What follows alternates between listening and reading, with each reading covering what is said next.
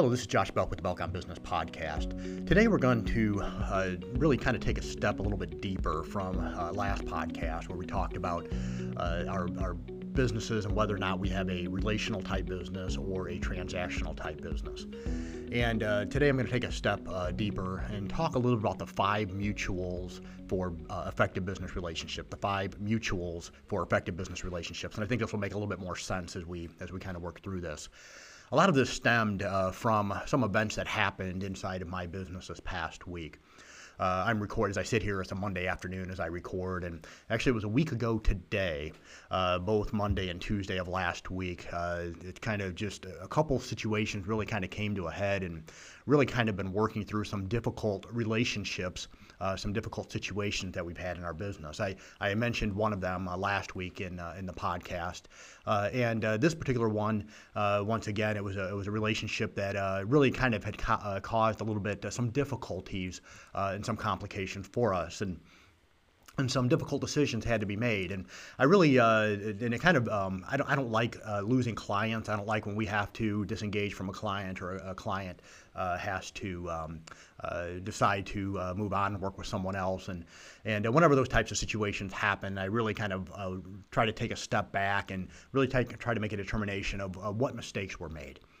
Where did we fail as a business? Where did I fail as a business owner in not making sure that we delivered the best service to this client, to make sure that it wasn't a good relationship, and why wasn't it a good relationship, and what could I have done, what could we have done inside the business to have made this a better working relationship.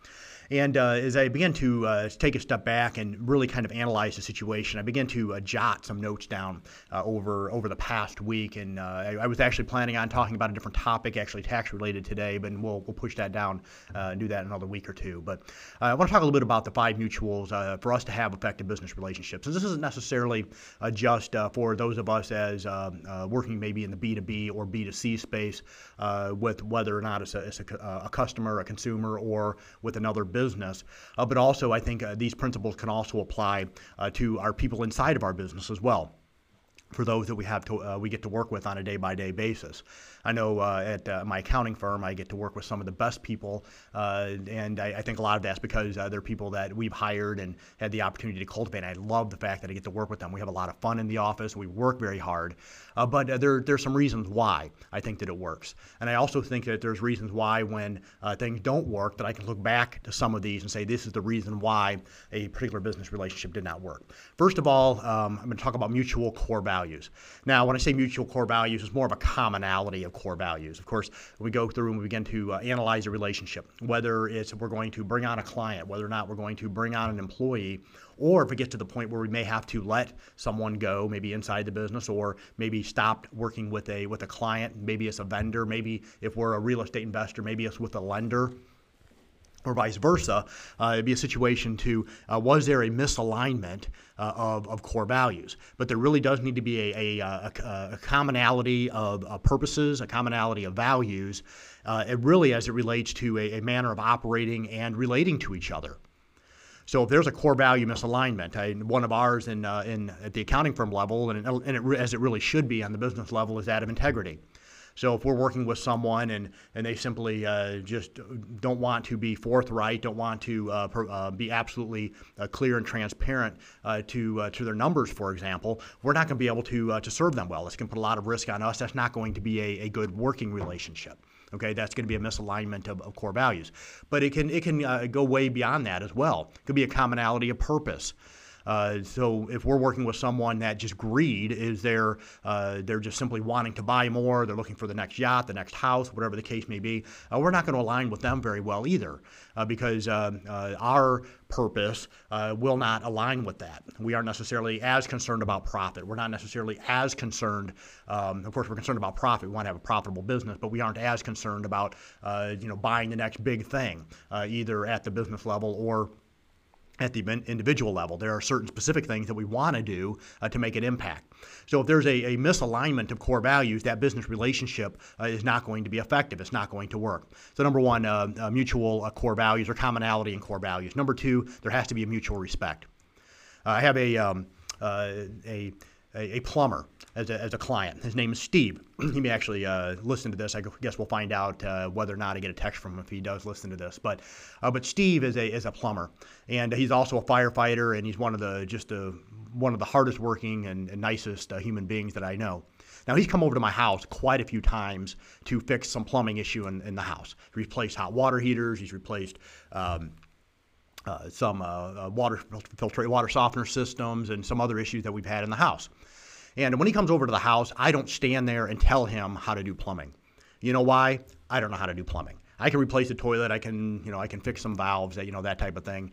Maybe replace a pipe, but that's about the extent of what I can do. Okay.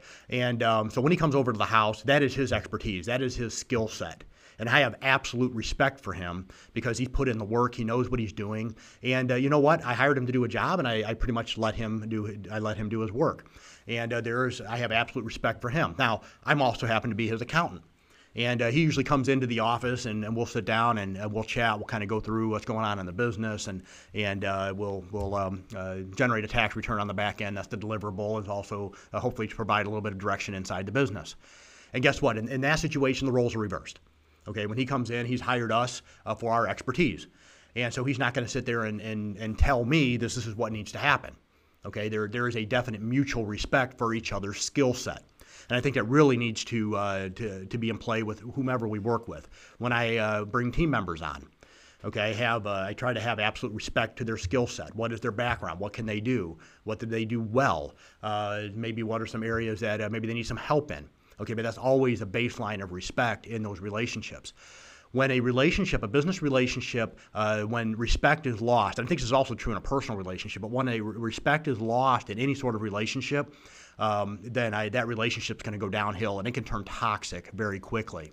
I look back at some of the relationships that in business that have kind of turned toxic in the business relationship, and I can look and see that, you know what, there were instances, there were glimpses that I should have seen earlier and have stepped away from this relationship. And then the alternative, when there's been situation to where some of that's been thrown toward us, and I've kind of taken a look and said, you know what, I should have done things differently. In a situation that we've had recently, I actually had to mention this to a former client of ours. And I actually had a team member. It was the greatest relief to them once we disengaged from that client because that relationship had turned toxic. Why did that relationship turn toxic? Because there was a lack of respect. And bottom line, there might have been an alignment of some core values. I don't know. I really didn't get deep into that conversation with them. We didn't have them long enough. Okay, but there was definitely not a good working relationship, and I needed to stop it quickly before it turned into a disastrous business relationship. So there needs to be an alignment of core values, a commonality of core values. There needs to be mutual respect. Number 3, there needs to be mutual listening. There needs to be mutual listening. So both parties listening to each other, and both parties to let the other finish thoughts. And I'm not very good at this. And kind of learning how to listen sometimes is a skill set that needs to be worked on. Needs to be worked on daily. It has to be purposeful. Sometimes when you're working with people, you're like, I know the answer. You're frustrated. You're trying to get things done. But to kind of take a step back, to let them finish their thoughts, find out where are they going, what do they mean by this, what direction are you trying to go. Okay, so both parties let the other ones finish, let them complete thoughts, to kind of listen to understand, not to react or respond. Okay, so am I truly understanding what's going on here? If I can listen to understand, if I try to put myself in their shoes, so to speak, that's going to allow me to really kind of lead with compassion, lead with empathy, lead with understanding, or at least to try to understand where they're coming from. And if I can kind of put myself where they're at, then I might be able to, and I probably will be able to deliver a better product, a better service. If I'm dealing with a team member, I might be able to understand a little bit more of what they're going through. And how as a business owner how can I help them, okay? And vice versa. And so if we're trying to explain a situation to a client, are they willing to listen, or are they trying to cut us off and say, you know what, well, that's not right. I read this somewhere, okay? And it kind of goes back to the respect issue, but also a kind of a listening issue. Okay, so there needs to be kind of that listening that goes both ways. Number 4, the mutual agreement. So there has to be a complete understanding on the front end of what are those deliverables. What is the service that we are providing, and there needs to be a specificity as to exactly what is the deliverable and what are the expectations going both ways. So this is what we are going to provide, and this is what we expect from you. Okay, as a business owner, of course, we expect payment. We expect, for them to do what they said that they were going to do, and we should far surpass, as a business owner, as the business, well beyond what the customer is expecting, to always to be exceeding and delivering value. But those expectations really should be set at first. If those expectations are not understood on the front end, there's going to be a lot of disagreement that goes down the road. And I've seen this many times as it relates to customers that maybe go into business with someone. There might be a partnership. There was kind of they would go into something and saying, okay, well, you know what, this is a great deal. We're going to make this happen, and this is going to become very profitable for us. But they didn't take the time to make sure that there was an understanding as to what is the agreement.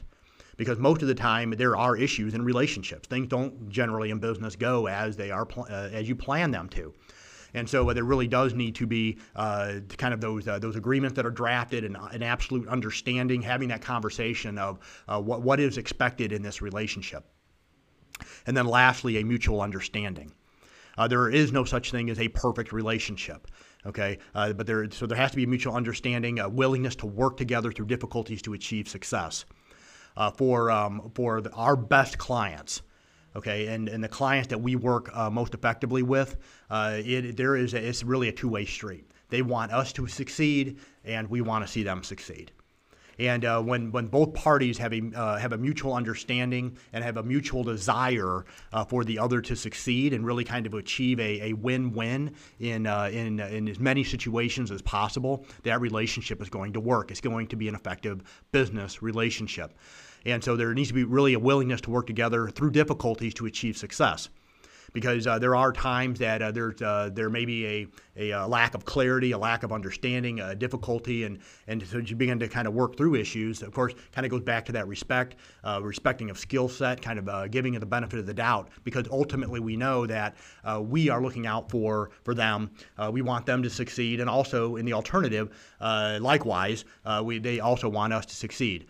And so if we have these 5 areas in a business relationship, whether we're talking about with a customer or client, we're talking about with someone who works for us, maybe a business partner, maybe as a lender, whatever the case may be, if these 5 areas are covered, we're going to have very effective business relationships. Is there a commonality of core values?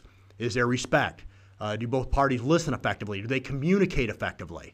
Okay, I'm going to talk about listening, talk about communication. Is there an understanding of how we're going to communicate?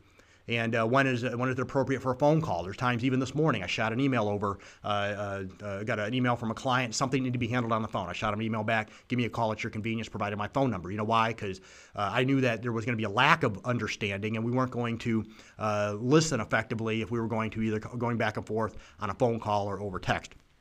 So a commonality of core values, a respect, a mutual listening and understanding of what communication looks like, mutual agreement, and then lastly, a mutual understanding, a desire for success for both parties that are involved. Hopefully this particular podcast brought you value. This is Josh Belk with the Belk on Business Podcast. Have a wonderful day.